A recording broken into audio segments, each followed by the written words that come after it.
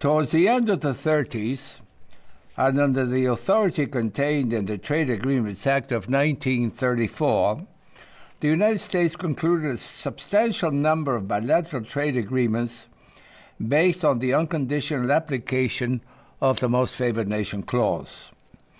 These agreements allowed for representations between the signatories whenever one or the other considered that a measure being applied had the effect of nullifying or impairing any object of the agreement.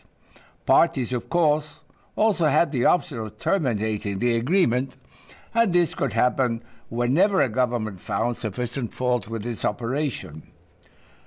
The drafters of the General Agreement on Tariffs and Trade, the GATT, were negotiating it in 1947 as part of the proposed International Trade Organization, found a good deal of inspiration in the format of the reciprocal trade agreements and transferred it into a multilateral context.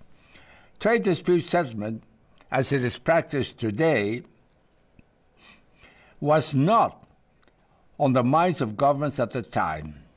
Indeed, in its 1947 published analysis of the GATT, which contains a thorough discussion on most of its contents, the United States Department of State simply said that, as it was impossible to foresee and provide in detail for all possible measures which might affect the commercial relation between nations, Articles 22 and 23 of the GATT provided for consultations and procedures to be followed in cases of nullification or impairment of benefits. That was all.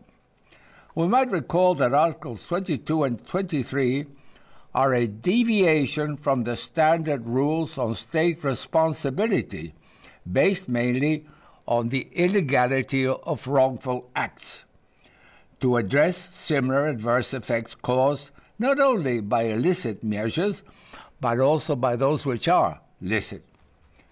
A very few months after the text of GATT was established, the Havana Conference for an International Trade Organization took place, and one of its areas of negotiation was the settlement of likely disputes.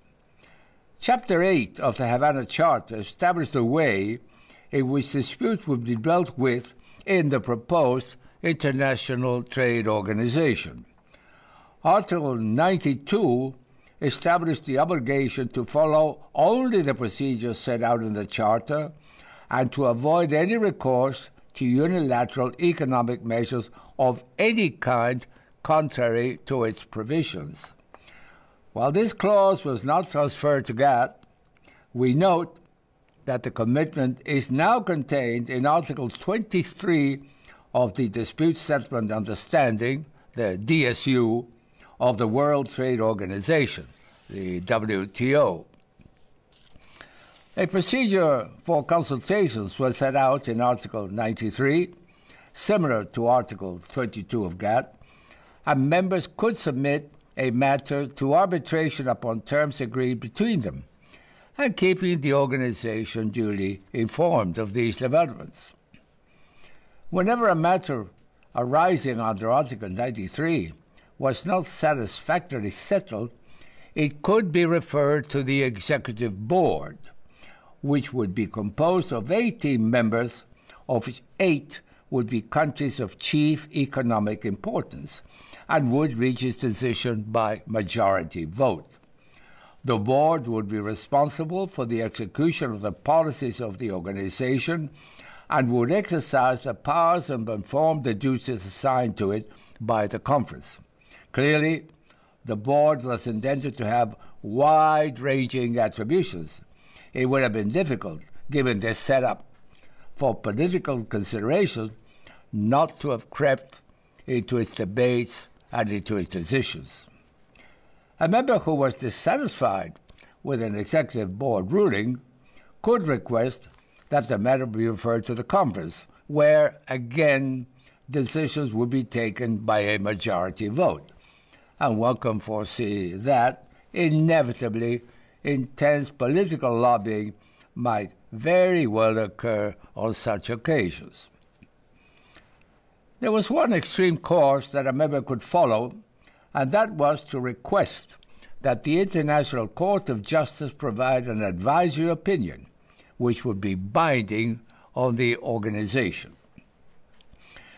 Given this background, it should not come as any surprise that when GATT went into effect upon the failure of the ITO, the concept of diplomatic, technical, and political negotiation was very much present in the procedures utilized at first in the settlement of disputes, to such an extent that for a lengthy period, the GATT Secretariat, almost incredibly, had no legal advisor.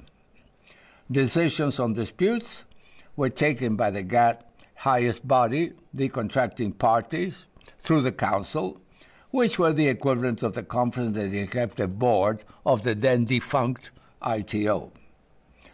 Up to 1952, the parties to a dispute were members of the working group considering the matter at issue, and thus participated in the assessment of their own claims. It was only from that date that GATT took a significant step forward by adopting the panel system and excluding from them the parties to the dispute. It took another 10 years for a further significant improvement to be adopted. The panel, which issued its findings on the Uruguayan recourse to Article 23, set out one of the most important features of the system that still remains very much in place. That is, the presumption of nullification or impairment of benefits when a GATT violation has been found. This decision was only part, of course, of a permanent evolution of the dispute settlement system of GATT away from the notion of negotiated arrangements and towards a gradual incorporation of procedures and norms of a legal nature. Through successive reforms, which would be too lengthy to spell out at this moment, Articles 22 and 23 of the GATT were fleshed out up to and including the changes made at the Montreal Conference in the Uruguay round. Yet, governments found, even before the end of this round, that the sheer volume and extent of the commitments and benefits for which they were contracting, which were infinitely greater than anything previously agreed within the framework of GATT, called for two essential guarantees. One was to move away from the regime of provisional application utilizing GATT, which meant that on short notice, any large contracting party could withdraw and substantially cripple the agreement. And two, that the dispute settlement system had to be significantly reinforced as a bulwark against the non-fulfillment of hard-earned trade concessions. On the one hand, the creation of the World Trade Organization, WTO, provided the answer, and on the other, the dispute settlement understanding, outlawing unilateral action, and thus reverting to the equivalent provision originally appearing in the Havana Charter, doing away with the possibility existing under GATT of a single contracting party blocking the establishment of a panel or the approval of the final report adjudicating a dispute by bringing in automaticity through the rule of reverse consensus and setting up the dispute settlement body and the appellate body, and this represented a crucial improvement, giving governments the necessary confidence to bring the round to a successful end. For a long time, the panel system had been the backbone of dispute settlement in GATT, and very possibly a number of governments felt that this continued to be the case and that the newly created appellate body would be called upon infrequently. This initial expectation, if it ever existed, was soon dispelled. It was the WTO members themselves who resorted to appealing almost every panel report from the very beginning. For a strongly member-driven organization like the WTO, which had inherited from GATT a history of deeply entrenched practices and habits, the appellate body was something completely new. To such a degree, indeed, that we can marvel today at the foresight and resolution of those who decided to break with the past by incorporating it into the DSU. As Professor Robert Howes observed some time back, and I quote him, "In creating a system of centralized treaty interpretation through adjudication, the founders of the WTO put themselves in the avant-garde of international law, and proudly so." And I must say I fully agree with Professor Howes' comment. For the first time in the multilateral trading system, for the first time, there was an organ that, once appointed by governments, would act independently in all matters within its purview and whose rulings would be binding.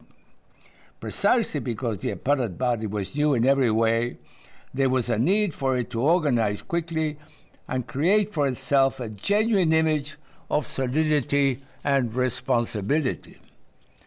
And the first requirement was for the members to come together successfully as a team, since without this essential condition, it would be difficult to attain the degree of cohesion and reciprocal understanding that the work demanded. The members all had different backgrounds: high officials of governments or international organizations, diplomacy, the law, the judiciary, and parliamentary and academic life. All areas of activity. The personalities and the cultures were equally diverse. And yet, perhaps, one of the main early achievements of the appellate body was the ease with which backgrounds and personalities blended with an absolute minimum of friction and crystallized in a group of individuals able to show tolerance, patience, and restraint to each other, whose personal friendships have survived intact up to today, and who are ready to work the hours, the days, and the weeks necessary to respond to their mandate. Because of this positive attitude and the accompanying willingness, the appellate body never felt the need to register dissenting opinions until one case only. An early speculation that differences of opinion among members could eventually be identified by governments and somehow used in dispute settlement proceedings was soon laid to rest. This result was not readily attained. There are many ways to reach consensus. One of them, among others, is simply to have recourse to the vote. Another, and this is the road that was followed, is that of insistent, rigorous, and yet tolerant analysis of opinions and issues pursued irrespective of time constraints, leading in the end to those flashings of revealing light behind which lie previously unperceived solutions. It was extraordinary that time and time again the most arduous debates with completely opposed views at the beginning would slowly evolve into reciprocal understandings that would then show the way to generally acceptable findings in which no point of principle was lost. Collegiality, as it has been called, has been a very significant factor in providing solidity to appellate body rulings. While the responsibilities of the three-member divisions were never diluted in any way, the consultation with the remaining four members taking place after the hearings were a constant source of support.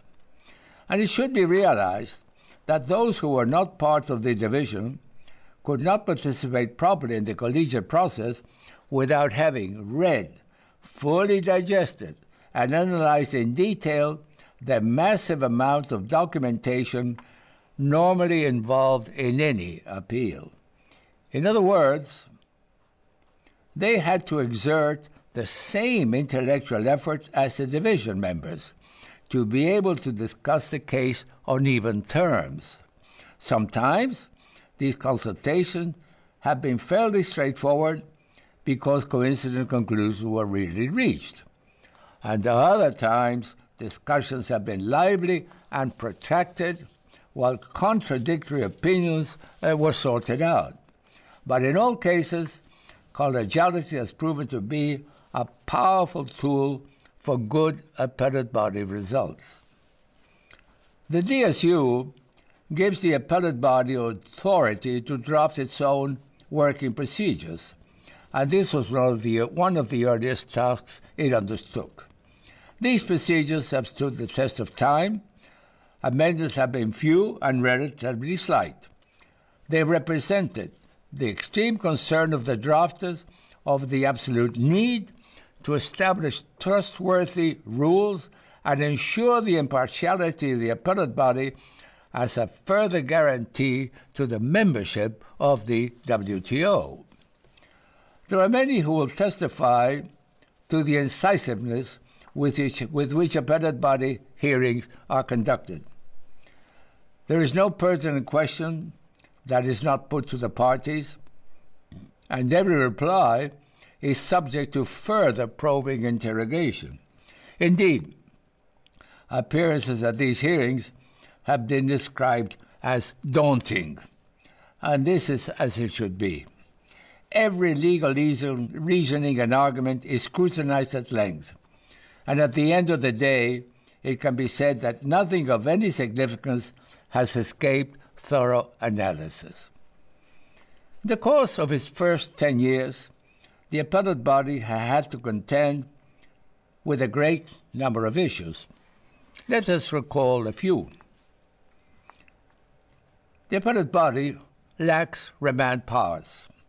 At the same time, the members of the WTO have up to now refrained from utilizing paragraph 2 of Article 9 of the WTO agreement to interpret any provision of the covered agreements.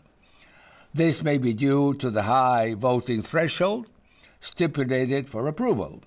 But whatever the reason, when confronted with an unclear provision, the appellate body cannot revert to the membership for guidance, although in truth, the vague or ambiguous text of some existing provisions would more than justify an effort for clarification.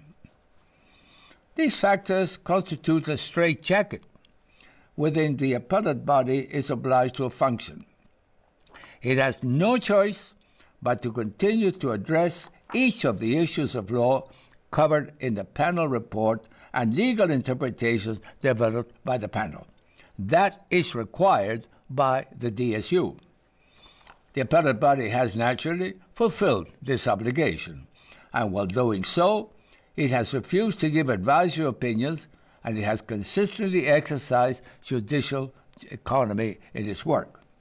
In these circumstances, it could hardly be charged with being an active exponent of judicial activism. The acceptance of amicus curiae briefs has been controversial among WTO members and remains so. It would appear that appellate body restraint and the procedures it has adopted in this matter have contributed a great deal to allaying the fears of a number of members. The appellate body is specifically entrusted by the DSU with the application of WTO law, and it adheres most closely to this requirement, as it must. But it has never lost sight of the principles of international law that regulate relations among nations. It has included them in many a reasoning and has repeatedly quoted the International Court of Justice. In this way, it has struck a careful balance between the overall principles of international law and the extremely detailed and complex WTO provisions, which constitute a universe of their own. The appellate body has regularly had recourse to the Vienna Convention on the Law of Treaties when interpreting the text of the covered agreements.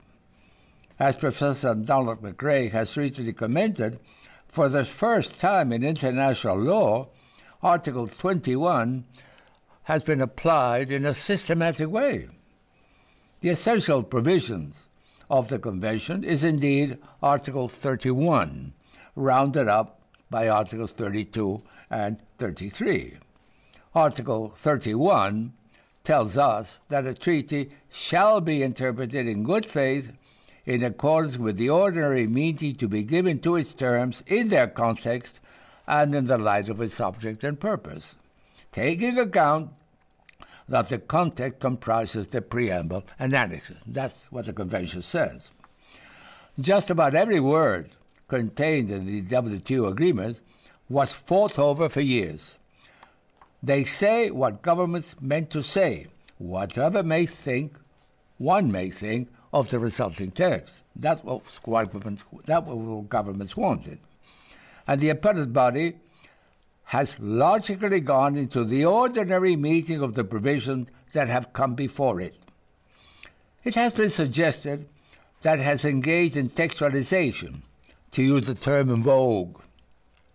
That is, that it has perhaps placed too much emphasis on the ordinary meaning of the words to the detriment of the other factors set out in the Vienna Convention. This is a matter of judgment, calling for an overall appraisal of many appellate body reports before any worthwhile conclusion could be reached.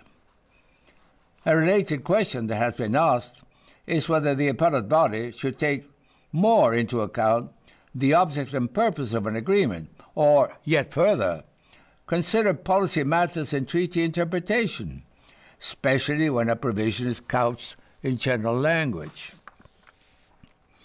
The object and purpose of any treaty is covered by the Vienna Convention and needs to be analyzed whenever required. However, we must not confuse this with the intention of the negotiators that is found in the text of the provision itself. Innumerable negotiators from over 100 countries with conflicting interests and diverse backgrounds and purposes finalized the Uruguay Round agreements. Surely, all of them had different intentions. The only place where any commonly accepted intent is to be found is in the agreed text. What each national parliament accepted was a single uniform text, and any interpretation given before ratification was the sole responsibility of the government officials who gave it. Reverting to object and purpose, it might be useful to recall that the WTO preamble is not always a source of clear guidance. For example, is the expansion of the trade in goods compatible with the preservation of the environment when what is involved is the destructive exploitation of forestry reserves? Are the urgent needs of a country rich in forest products compatible with environmental protection policies which may deprive it of essential foreign exchange for health and educational programs to raise living standards? How to determine the share of developing countries in the growth of international trade to ensure it is commensurate with their economic development needs? Do protectionist policies contribute to full employment in some countries to the detriment of others? These questions have not yet come up in dispute settlement like the reference to the environment did, but it is not sure they will forever lie in abeyance. There is no established hierarchy among objects and purposes of the WTO, and therefore no simple way to determine priorities where they are concerned. And we must also remember that on subjects like the environment, there is a stark contrast between existing soft law intergovernmental agreements and the WTO's hard law provisions. and that is in labor and employment matters, the ILO for long built up its own detailed set of agreements before the question was ever raised at the WTO. Further, if one goes into the covered agreements, one finds that each has its own purposes and objectives, variously qualified. Thus, the agreement on the interpretation of GATT Article 24 reaffirms a series of concepts. The agreement on agriculture notes. The agreement on trade-related investment measures takes into account. And Part 4 of the GATT has its own principles and objectives which are exhaustively set out. In case of conflict, what relative weight should be given to an objective, purpose, or principle appearing in the WTO agreement preamble and to one contained in one of the covered agreements? As we know, the Uruguay round negotiations were carried out in many fora with different specialists involved, and there was no concerted action at the end of the round to pull together multiple texts into a coherent whole through a legal drafting committee. It's no surprise, therefore, that we should find such substantial differences among objectives, principles, and purposes, or even find none at all, as, for example, in the agreement on subsidies and countervailing measures. Of course, these considerations are not immediately relevant, but they do point to possible future problems in the adjudication of disputes. A question that is sometimes asked is whether the appellate body should be sensitive to political considerations. Before going further, we should recall that political reasons very much have a place in WTO dispute settlement. The DSU and any future amendment thereof are the result of negotiations among governments who will bring in political questions as they see fit. At the Dispute Settlement Board in the WTO, members express themselves freely, and their statement will often have some degree of political content or background. That is inevitable. Before lodging a request for Article 22 consultations, any member will most likely evaluate its likely political repercussion. In the course of consultations, this issue will be very much in mind. If there are requests for a panel, again, this only takes place after both political and trade matters have been put on the scales. The parties are free to reach an agreement between themselves at any time during the course of a dispute, and this will normally reflect a political agreement. The appeal of a panel ruling may well have political connotations, and yet further, when discussing compensation under Article 22 of the DSU, parties will probably not limit themselves to trade issues. Parties to a dispute may ask the Director General to arbitrate the matter, and this is also a political decision to a substantial degree. It would thus seem that members have kept for themselves a very substantial margin to act in the light of whatever political considerations they feel will best answer to their interests. This is part and parcel of the WTO dispute settlement system. Well, what about the appellate body, or indeed panels? There can be only one conclusion. The appellate body exists to apply WTO law impartially, as it has been established by its members. It is the guardian of WTO legality, and there is no space to take account of governmental reactions or wishes, whatever they may be. This is not to ignore the fact that if repeated, important, and flagrant violation of WTO commitments were to give rise to disputes, they could conceivably create enormous political tensions, but that would be a matter for the membership to solve in terms of its own political determinations. And what has all this led to in the first 10 years? In a recent report to the Director General of WTO, a consultative board chaired by Peter Sutherland pointed out that there had been over 300 formal consultations, 81 approved panel reports, and of which 56 had been appealed, and that these 81 reports represented some 27,000 pages of extraordinarily rich jurisprudence. Since then, these figures have increased. They're probably well over 30,000. Increasingly, members participating in disputes quote abundantly from panel and appellate body reports and thus recognize the existence of massive jurisprudence that is constantly providing new predictability and stability to the system.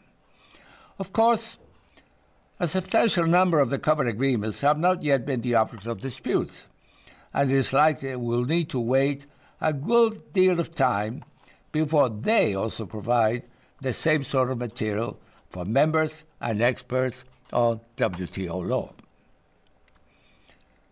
Appellate body reports are under constant scrutiny from governments, public opinion, the media, and the academic world. And this is all to the good.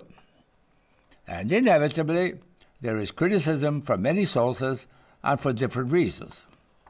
Some of it is not well-founded. Other, how much, should be true, since humans have yet to attain perfection in whatever field of endeavor.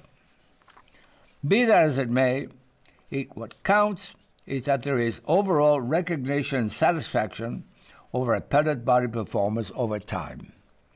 And each and every member of the WTO knows that the interests are safeguarded against violations of treaty commitments, whoever may incur them. The much delayed review of the DSU will hopefully take place in the not-too-distant future. The DSU involves a potential surrender of sovereignty, and it is proper that members should feel in control of its contents. Amendments require consensus, and therefore change will have to be the result of a process of generally agreed accommodation. Certain desirable improvements in the system stand out in the light of experience acquired over 10 or 11 years. Perhaps the most important is to ensure even greater and earlier compliance of rulings. But too much tinkering might not be desirable. This is a decision that governments must take. Of course, if members were to seize the opportunity provided by DSU review to provide clarification and interpretation of some of the more problematic existing provisions, they would be providing important guidance to the dispute settlement mechanism and simultaneously reaffirming their own political role within the WTO. But a further challenge is in the offing for the WTO. Recourse to Article 24 of GATT has led to a tremendous and increasing fragmentation of dispute settlement mechanisms embodied in nearly 300 free trade agreements lacking formal WTO acceptance, while no effort has been made to set up some uniformity among them or to ensure that the guarantees contained in the DSU are reflected faithfully in their provisions. Is this desirable for world trade relations? To what extent does it diminish the importance of the DSU and indeed of the WTO? This is an issue that will not disappear on its own and will need to be faced up to if it really remains the wish of the world community to conduct international trade basically within the most favored nation clause embedded in the WTO. Trade is recognizedly an invariable source of prosperity. Time and time again, it has also been the root of conflict and domination. The DSU is the most advanced achievement on record to settle disputes in trade in peace and under the rule of law. Restraint and a sense of balance on the part of WTO members have been a vital factor in the success of their dispute settlement understanding. As world trade continues to grow through ever-changing patterns, it also becomes more complex and a source of new tensions. It remains crucial for the future of intergovernmental relations that those agreements that inevitably arise should always be settled in a framework of good faith and respect for the law. And we must hope and expect that what the appellate body has accomplished over more than its first 10 years will prove to be the foundation of future success.